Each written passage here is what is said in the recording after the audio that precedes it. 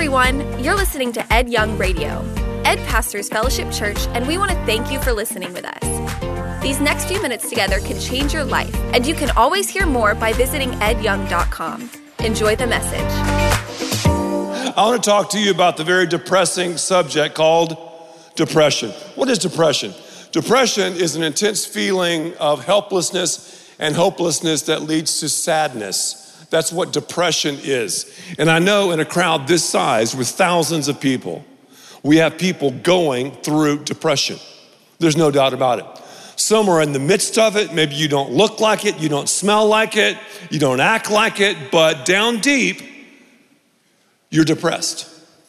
Others might be on the edge and the ledge of depression. You're about to go into it, and there's some trigger points that you must realize that will lead you into this. Depression, though, is real. It's not something phony or fake. It's not something that just a hyper-emotional people deal with. It's real. And it's so real, it's talked about in Scripture a lot. Isn't that interesting? Some of the great people in Scripture went through depression. If you're going through depression, you have something in common with the Apostle Paul, Simon Peter. If you're going through depression, you have something in common with today's character we're going to look at again, Elijah.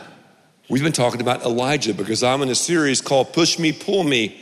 It's the double-minded life. Dr. Doolittle introduced the push me, pull me creature, a llama's body with two heads, one head going one way, another head going the other. Push me, pull me, push me, pull me, push me, pull me. The back and forth life. James, the half-brother of Jesus, talked about being double-minded. He said, watch out if you're double-minded. If you're double-minded, you're unstable in all of your ways.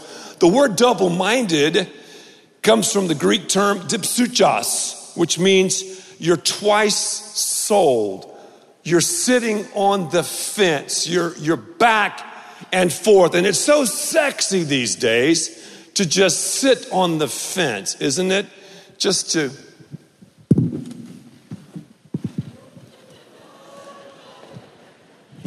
That thing was falling. Let's see if I can use my incredible balance to sit on the fence without it falling. If I do, I want a standing ovation. Okay? I'm 55 years old. Give me some love. If I can do it without falling over. If I don't, just go, whoa. He's 55, honey.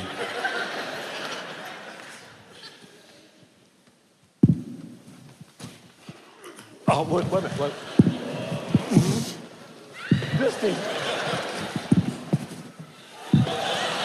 I'm going to do it.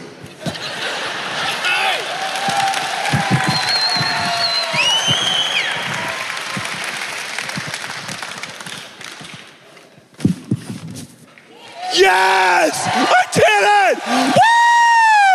Woo! Okay, thank you. Wow. Too many people in our culture today sit on the fence. We straddle the fence. We go back and forth. Our boy, Elijah, you won't believe this. Elijah, he was on an absolute roll, secured one of the greatest victories ever, yet after that, he goes into depression. I'm like, what? We need to watch out for the after. The after. What do you mean the after? After the windfall, after the honeymoon, after the spiritual high point, after the victory. What happens after? You remember our Savior Jesus? Jesus, after his baptism, was driven out into the wilderness and faced the temptation. So the Bible not only paints the strong parts of characters, it also paints the tough parts. The Bible not only paints the dynamic aspects of people, but also the depressing aspects of people. I have dealt with depression. And if you're honest, so have you. Whenever I meet someone who goes, oh no, I've never dealt with depression, I know I'm talking to someone who's probably dealing with it right now. They're just totally self-unaware. James chapter 5, verse 17. You know what James said? He said, Elijah was a man subject to passions like ours. So 1 minute, whoa, he's a hero, the toast of the town. The next minute, a complete zero who threw a black tie invitational pity party. And he only invited himself. Elijah, God's spokesperson. Think about Israel during this time. 1 Kings chapter 18 and 19 talks about it. Israel was in a faith funk. They had the wrong king, King Ahab. King Ahab married the wrong woman. She was gorgeous, but mean as a pit viper, Jezebel. She hated Elijah. She got the whole nation of Israel, God's chosen people, into Baal worship. What was Baal worship? In essence, worshiping power, possessions, and pleasure. It was really cool to sit on the fence if you were in Israel during that time, because you could go to Baal worship and have all the sex you wanted. You could go to the Baal temple and they would bless you with fertility and the sun god, and this person would do this and that person would do that. So they wanted a little bit of Baal worship, but a little bit of God, a little bit of Jehovah, and a little bit of craziness. 1 foot in, 1 foot out. Push me, pull me. Sitting on the fence. These are God's people, God's chosen people. So Elijah was like, you know, you guys are in trouble. He pointed out Elijah and Jezebel. He said, it's not going to rain for 42 months. And it's because of your sin. Then Elijah got really bold. He looked at them and he said, you know what? You talk about Baal. You talk about all this stuff, power and possessions and pleasure. Let's have a God contest. And I'll play against your God on Baal Field, Mount Carmel. Elijah versus 850 prophets of Baal. You build an altar and you pray. And after that, I'll build an altar and I'll pray. Whichever God answers by fire is the God that wins.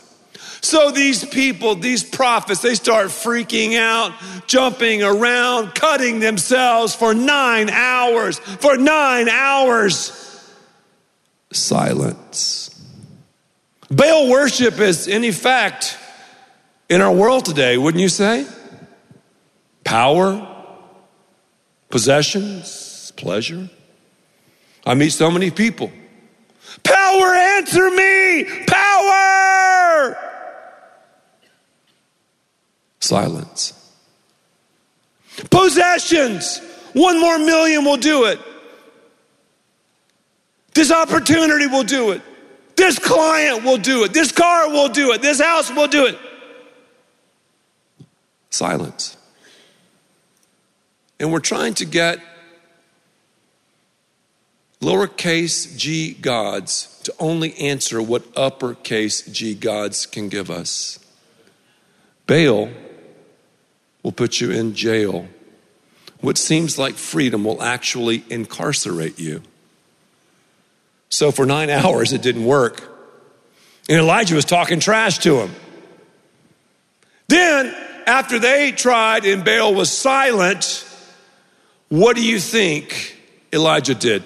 Threw up a quick prayer, and God, boom, answers by fire.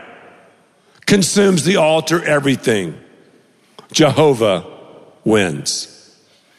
But I want you to notice something in 1 Kings chapter 18, verse 21. Look what Elijah said to the people.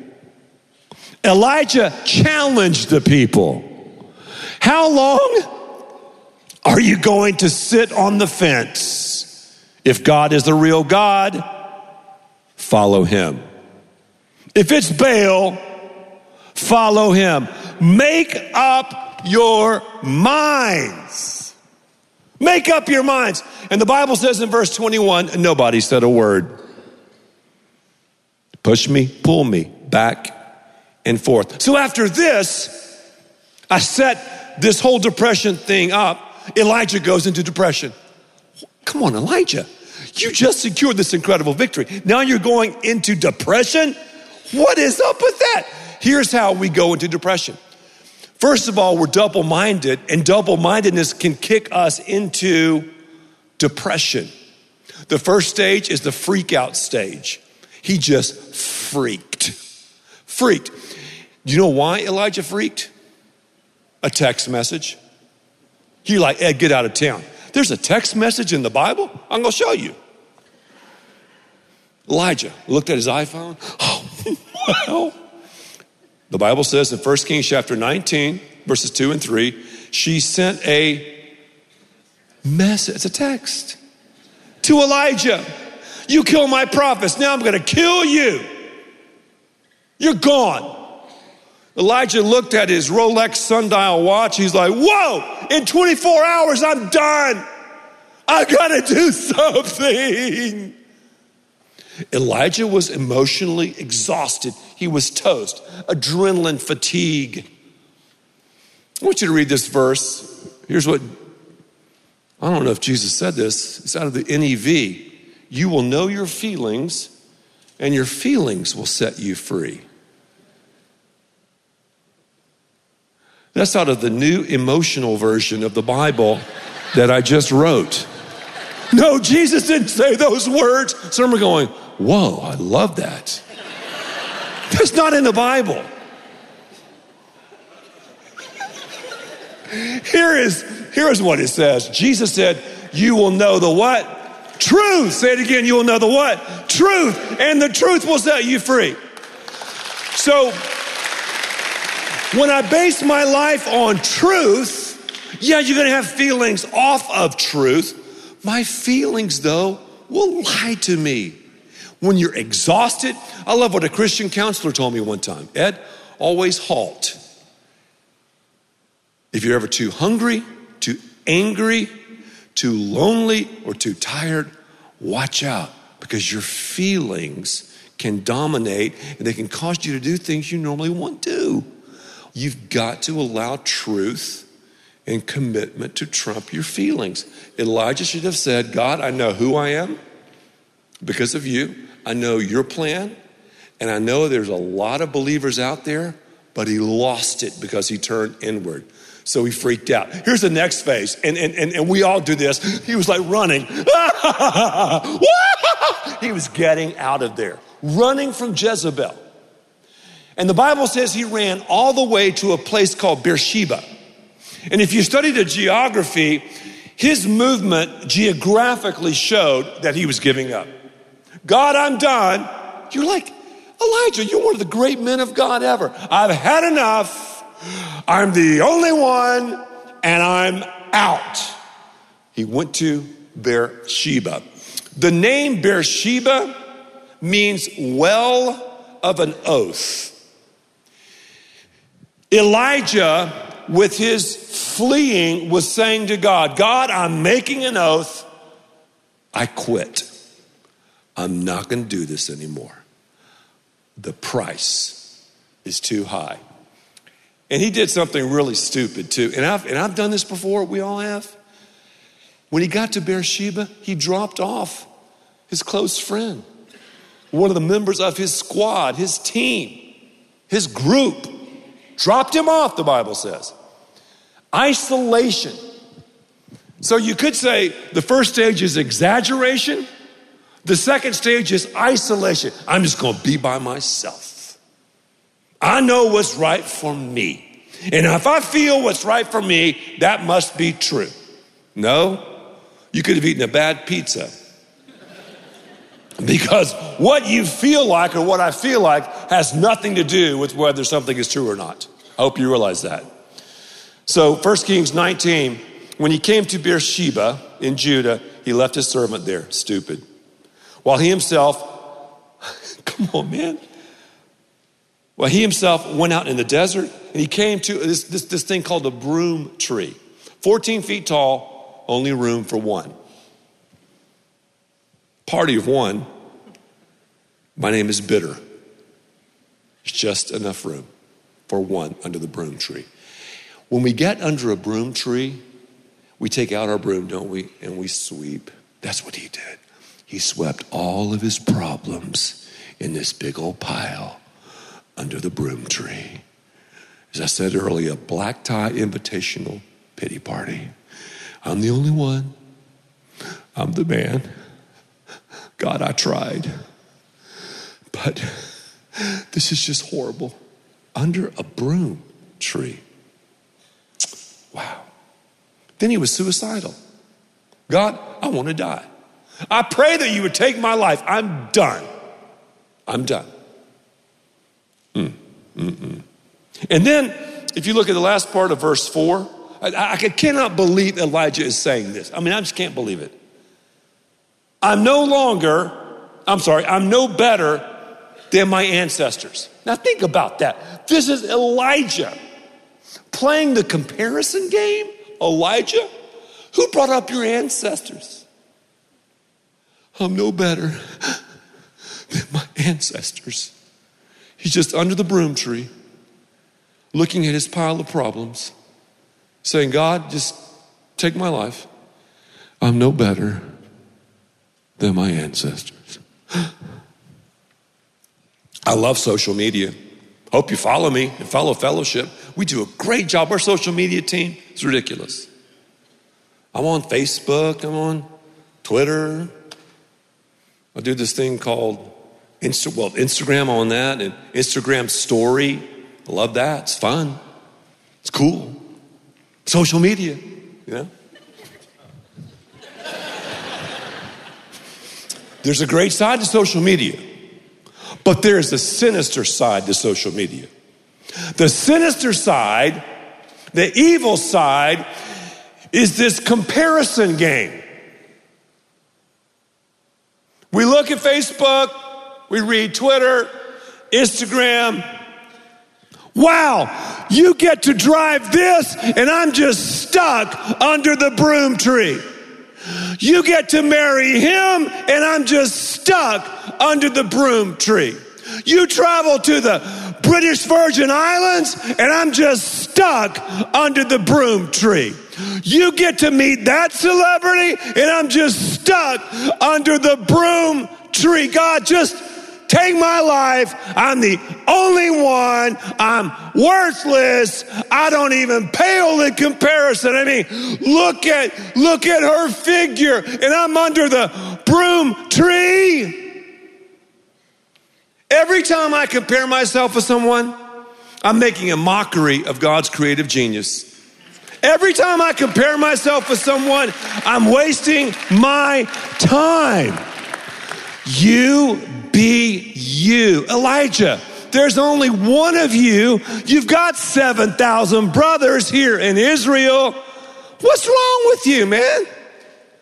What's wrong with you? Under a broom tree, started comparing himself. And then, you know what happened? Now this is just supernatural. He goes to sleep, and sometimes one of the best things we can do when it comes to depression is just sleep. And then an angel, let me read this to you. I love it. It says, then he lay down under the tree and fell asleep. Verse 5. All at once an angel touched him and said, get up and eat. Elijah, there's an IHOP. I'm serious. Israelite house of pancakes. He looked around. Let's keep reading. Verse 6. And there by his head was a cake of bread, I told you, over hot coals and a jar of water. He ate and drank. I love those harvest nut pancakes at IHOP. I had them a couple of days ago. Carbs are good. Maple syrup. I love it. I love it. I love it. He ate and drank and then lay down again. Sometimes the most spiritual thing we can do is just sleep and eat. That's okay. Then we go to the third stage, the freak out stage or the feeling stage, you know, the fleeing stage. You isolate yourself, which is stupid, which we all have a tendency to do. Then we have the fragmented stage, the push me, pull me stage. And this will lead us into depression, the fragmented stage. And God never tells him to do this. God never told him to go to Beersheba. God never told him to drop off his homie. God never told him to go to the broom tree. God never told him to take, are you ready for this? A 200-mile journey into the desert by himself. What are you doing, Elijah? Depression. It messes us up. 1 Kings 19, verse 8. So Elijah sat up and ate and drank. Of course, he had so many carbs, he had all this energy. And the food and water made him strong enough to walk 40 more days to Mount Sinai. Mount Sinai, 10 Commandments. In this area, that's where God's chosen people, the Israelites, were fed manna burgers from heaven. And he spent the night there in a cave. Everything was caving in. I mean, come on, Elijah, you're in a cave? Really? Really? And then, while he was there, God asked him a question. Now, we know that God doesn't have to ask us questions. He knows everything. He's sovereign. He's omniscient. But he asked questions, so we'll assess our situation. Elijah, this is what God said. Why are you here? Because Elijah's always been a there man. I'm there. I'm ready. God's like, why are you here? On Mount Sinai? Really? Really? You're that far away from my will and power and purpose? Really? You're that caught up in being double-minded? Really? Back and forth. You, Elijah? Really? In depression? Really? Maybe God's asking you and me that same question. Why are you here? Why are you here? And here's the beautiful thing about Elijah. Elijah listened. He didn't just hear, he listened. Listening is active. It's like, okay, well, I hear you. Now I'm going to do something about it. But I love his answer. He said, I've always done my best to obey you. You're powerful. But your people have broken their solemn promise to you, blaming, which happens all the time. They've torn down your altars and killed all your prophets, except me. He still doesn't get it, does he? And now they're even trying to kill me. Well, God asked him this question again. You know what God says? Amen. Hey, E-Train, go back the way you came, and while you're going back, I want you to appoint some leaders to open up a can on these Baal worshipers, because when we get the Baal out, we'll get the hell out. So I want you to do something. Elijah obeyed. He listened. Have you ever driven a bus before? Do we have any bus drivers? You've driven like the yellow dog, the yellow dragon school bus? Anybody? Yeah, thank you for being honest. I love it. Growing up, rode the bus a lot, especially when I was junior high and high school. And I learned something from bus drivers. Every time you cross the train track, and we had to cross a lot of them in the dirty South, stop, look, and listen. Because if you didn't, you could become a casualty in a train wreck. That's what Elijah did. That's what I need to do and you need to do. When we start becoming double-minded, when we start fighting depression, when we start sitting on the fence, stop, look, and listen. God says, Elijah, I'm passing by. Was God in the earthquake? Nope. Was God in the wind? Nope. Was God in the fire? Earth, wind, and fire? Nope. The Bible says a still small voice. And Elijah bowed and looked to God, woke up and smelled the espresso, went back and did what God wanted him to do. Stop, look, and listen. Maybe, just maybe, you're in depression. Maybe for you, you need to walk into a Christian counselor's office. I don't know, maybe that's your step. Maybe you find yourself on the edge of it. You need to stop look and listen. Maybe you need to sleep. Maybe you need to eat. Maybe you need to find something to replenish your soul. I would challenge you to become a part of the only thing that Jesus built, the church. Friends, we need to understand the power of faith and the power of truth and the power of our emotions and feelings. We need to understand that when we share with others in a small group in church, that they are dealing with the same stuff we are. Elijah thought he was the only one. Maybe you feel like you're the only mom going through this. Maybe you feel like you're the only spouse going through this. Maybe you feel like you're the only student facing this. Maybe you feel like you're the only pastor dealing with this. Revealing your feeling is the beginning of healing. Thank you for listening, and thanks to all who give so generously to this ministry. It's because of you that we can continue this show and equip people with the hope of heaven. You can click the link in the description to support the show or visit edyoung.com. There you can also be resourced with bonus content for free, including a daily devotional. We also encourage you to share the message today with those around you. Thank you again for listening. God bless.